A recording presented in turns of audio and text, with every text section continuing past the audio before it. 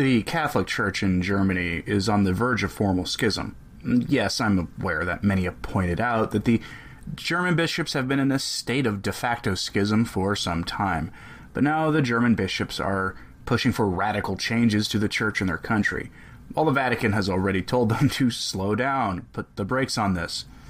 This is one way you get schism. The bishops of Germany released a gigantic document that makes no mention of sin, but instead demands that the church must modernize in order to avoid alienating the people, and that they must include embracing sexual sin, perversion, and that we as Catholics must embrace secular political ideologies that democratize the church in violation of St. Paul's first letter to the Corinthians, where the inerrant inspired word of God clearly forbids women becoming clergy, among other things. Yet the German bishops are embracing schism in the name of democracy. Sounds like Protestant nonsense to me, but okay.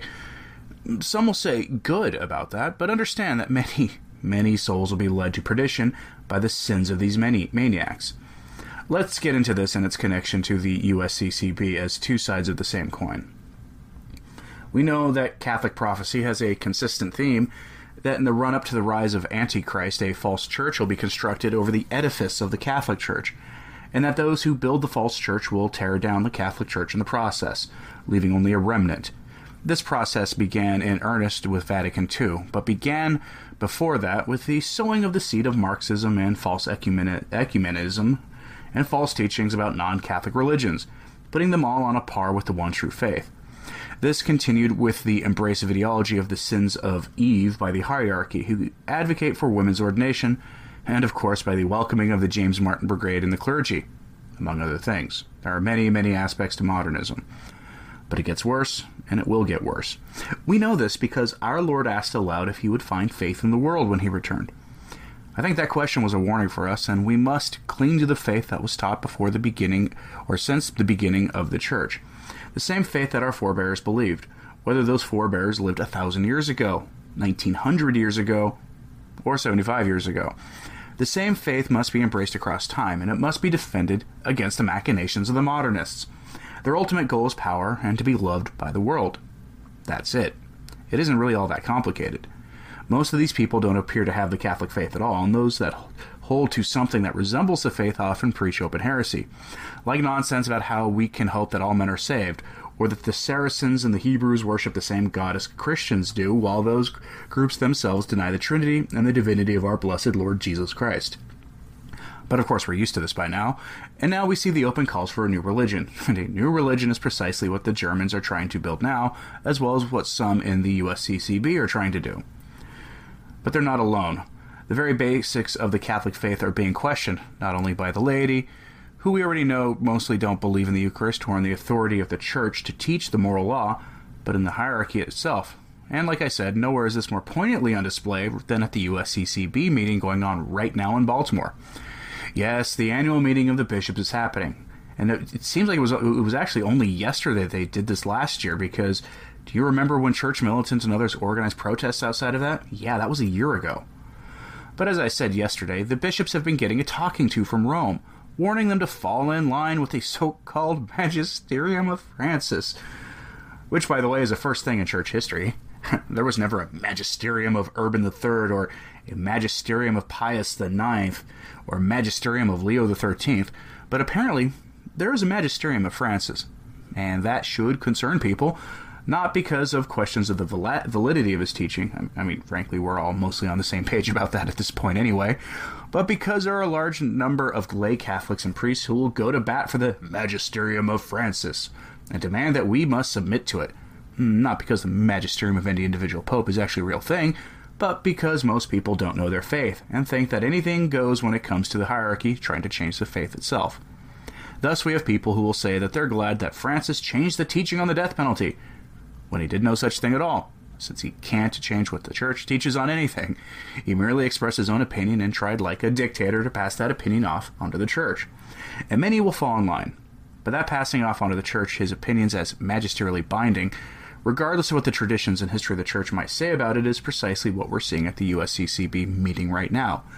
And it's why there is a certain hypocrisy about what the Vatican is demanding of the Germans right now. Let me give you a case in point here.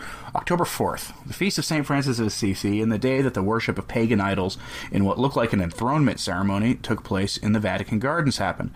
On that same day, the Germans were meeting to finalize their plans for their own country's synod, which had been planned to happen simultaneously with the Amazon Synod, but has since been delayed to start at Advent. Yes, Advent, that joyous time of penance and preparation for the incarnation of the second person of the Trinity. Why? Because it is fitting time to launch an anti-Catholic revolution in the Church. I mean, we call it Advent because it's the beginning. According to the fish wrapper called the National Catholic Reporter, the unfortunately but otherwise revealingly named Cardinal Marx had this to say on the matter.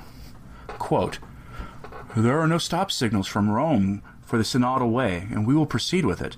That was the result of conversations in Rome and the unanimous opinion of our plenary conference here in Fulda, following a long debate. We will continually inform Rome about the synodal way." End quote. The fact is that there have been a meeting between Rome and the Germans when Rome apparently told them to fall in line, too, and not to get too hasty with their so-called reforms, as what they wanted were changes so fundamentally different that Germany would essentially go into schism unless the proposed changes were decided upon by Rome and enacted with their direction, possibly over the whole Church. Again, that's really not how it works either, but, you see what they're doing. But no, for the Germans, it's full steam ahead, and they can get away with it, too. At least they'll get away with it while those responsible are still on Earth. I would not want to be these people when, I have my judgment. Because Germany is one of the two most significant donor countries to the Vatican, and is one of the two most important countries in the EU. And Rome, for some reason, cares about both of those things. The other country that is the main financial powerhouse for the Vatican is actually the United States. Though obviously the U.S. has nothing to do with EU influence, at least it doesn't have that much. But it does beg the question, why can't the U.S. get away with defending some semblance of the Catholic faith, even if it is a highly politicalized, secularized leftist version of it? In my estimation, it's because the Germans are ultimate instruments of the Francis revolution against God and his church, while the American bishops are merely running their own little operations, and not in near total sync with each other. It's how you get so many American bishops who don't completely suck running things in various dioceses in the U.S. The USCCB meeting in Baltimore is a good case in point of the internal debate between those who want to fall in line and those who want to defend some semblance of the Catholic faith, even if those who would defend it get some things pretty wrong. Here's an example. The likes of Cardinal Sean O'Malley and Bishop Soto spent a great deal of time promoting the politics of immigration, and essentially demanding a fight for open borders, which stands in stark contrast to the traditional teaching of the Church on the duty of nations and of migrants on that issue. Go look into what St. Thomas Aquinas has to say about migration as a good example, and even the Catechism of John Paul II. But this is a prime example of the magisterium of Francis at work, and there has been little pushback against it. Why? Cardinal O'Malley said it looks self-serving because so many of the migrants are Catholic, and he's half right. It does look self-serving, but statistically he's wrong because either most migrants are not Catholic, or at least they don't most of them don't keep the Catholic faith once they've been living in this pornocracy of a culture the U.S. has become. Many of them leave the Catholic faith for various foaming at the mouth, flopping on the floor versions of Protestantism. But it is self-serving because the USCCB gets millions upon millions of dollars annually from the U.S. government for refugee and migrant outreach programs, meaning the USCCB are themselves enriched off the politics of immigration. That's absolutely self-serving, and it makes up for the historic low giving the laity is doing on Sundays. I know I'm not the only one who lets the second collection basket go past unfilled unless it's something the bishops can't touch. Oh, and that reminds me about something here. Christmas and Easter collections are apparently not tithed by the diocese, meaning all of that money stays in their parish. You should double-check that with your parish priest. But that should be food for thought for those wondering how to support your parish the way that we as Catholics are required to without giving to the diocese. Now, if a priest listening to this knows for a fact that I'm wrong about that, put it in the comments or email me, and I'll correct it. But otherwise, I'm certain I'm right about that, as I've heard that from various priests firsthand in different parts of the United States. But the U.S. bishops did defend orthodoxy in one way. On Tuesday, they voted on the issue of what I call on this channel Moloch worship, and I call it that because of censorship issues, to be perfectly honest. Medical Moloch worship is taxpayer-funded, despite the practice being a demonic violation of the natural law and a violation of common sense. Yet here we are. The bishops put to a vote whether to keep that issue a central issue of our time and of concern for the bishops. The bishops of the United States voted to keep Moloch worship as the important issue that it is, but tellingly, there were 69 American bishops who voted to reduce the focus of that issue, to keep it in line with the other issues they care about, and probably didn't make immigration seen as more important, or the environment. That's telling because it gives you an idea of how many of the supposed bishops of the Church in America are actually not Catholic at all. Unfortunately, the names of those who voted on that issue, or any issue actually, are kept secret. Otherwise, I'd put their names on the blog. So yes, it looks like there's a potential schism brewing with the German bishops. But the problem is this. I fully expect Francis to permit the Germans to do whatever it is they want to do, because money talks. Thus, we'll see the so-called synodal way take full force.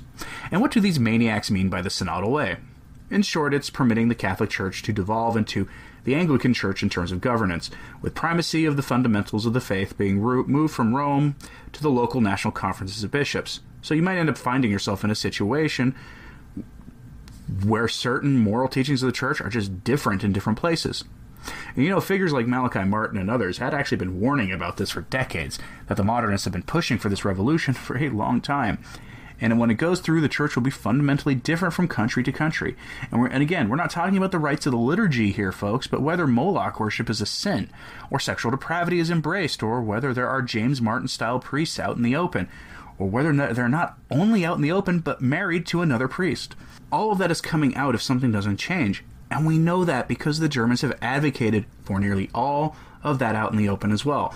And remember, the ideas that occupied only a couple of pages of the final Amazon Synod document that everyone in the commentary sphere spent most of their time covering, instead of ignoring the power play with the UN that document represented, most of those ideas were proposed by the Germans, who were the ones behind the Amazon Synod anyway.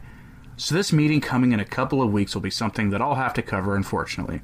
I'd rather spend my Advent providing happy and spiritually strengthening stories, but unfortunately, the Germans are using the run-up to the happiest time of the year to propose and likely initiate some kind of revolution in the Church that amounts to a schism, even if Rome permits it to happen, and pretends that the Germans are inventing a new religion, like every other Protestant sect did before these Protestants who choose to remain in the institutional Church are planning to do. But such is the nature of the state of the Church today, so keep praying for the Church. The USCCB meeting itself has been fascinating to watch, especially on Twitter, where Catholics of all stripes have been angrily replying to the U.S. Bishop's call for various different controversial parts of the Democratic Party's presidential platform to be focused on by the bishops next year. They didn't characterize it that way, but I am, and for good reason. If you ever wondered what it would look like if Cardinal O'Malley was running for president, hop onto Twitter and find the USCCB account and watch in real time as some poor seminarian who's running that account is having to deal with a backlash when he tweets things about gun control in secular schools and the rest. It's bizarre to watch because these maniacs are ignoring the elephant in the room, the wholesale apostasy from the faith that is slowly unfolding in America, and of course everywhere else, with hundreds of thousands of Catholics leaving the faith every year at the same time that those who think they're Catholic reject the real presence of Jesus Christ in the Eucharist and the moral teaching authority of the Church. To his credit, Bishop Barron brought the issue up at the USCCB meeting, but even he fails to realize that the modernism that he actually defends and promotes is responsible for that rejection in the first place. I'll have some things to say about Bishop Barron soon, either this week or next. Stay tuned for that. For now, his statements and the statements from Archbishop Chaput were the only ones I heard that directly concerned the gospel, though I'm sure others spoke out in defense of the teaching of the faith. But modernism is on display in Baltimore right now, and there's little different between the U.S. and German bishops, save for the fact that many American bishops have decided to interpret Amoris Laetitia in a way that Rome is not exactly pleased with, and have all but forgotten about Laudato Si. And neither of those things is in keeping with the so-called Magisterium of Francis. Thus we see the call for them to fall in line at the Synod, and thus we see the Germans possibly being able to get away with their schismatic acts. And thus we see the tug-of-war at the Baltimore USCCB meeting. It's enough to make a normal Catholic want to pull out his hair in frustration. So what do you think of all this? The Church is a mess. The USCCB seems to be in a state of disarray, but that's normal anyway. Oh, fun fact. Cardinal Bernardin was a co-founder of the USCCB and founded the organization to promote political activism. Yes, the accused Satanist is one of the founding fathers of a nominally Catholic organization that just debated whether Moloch worship should still be opposed by the Church. Go figure. Thank you for listening. I'm Anthony Stein. Ave Maria.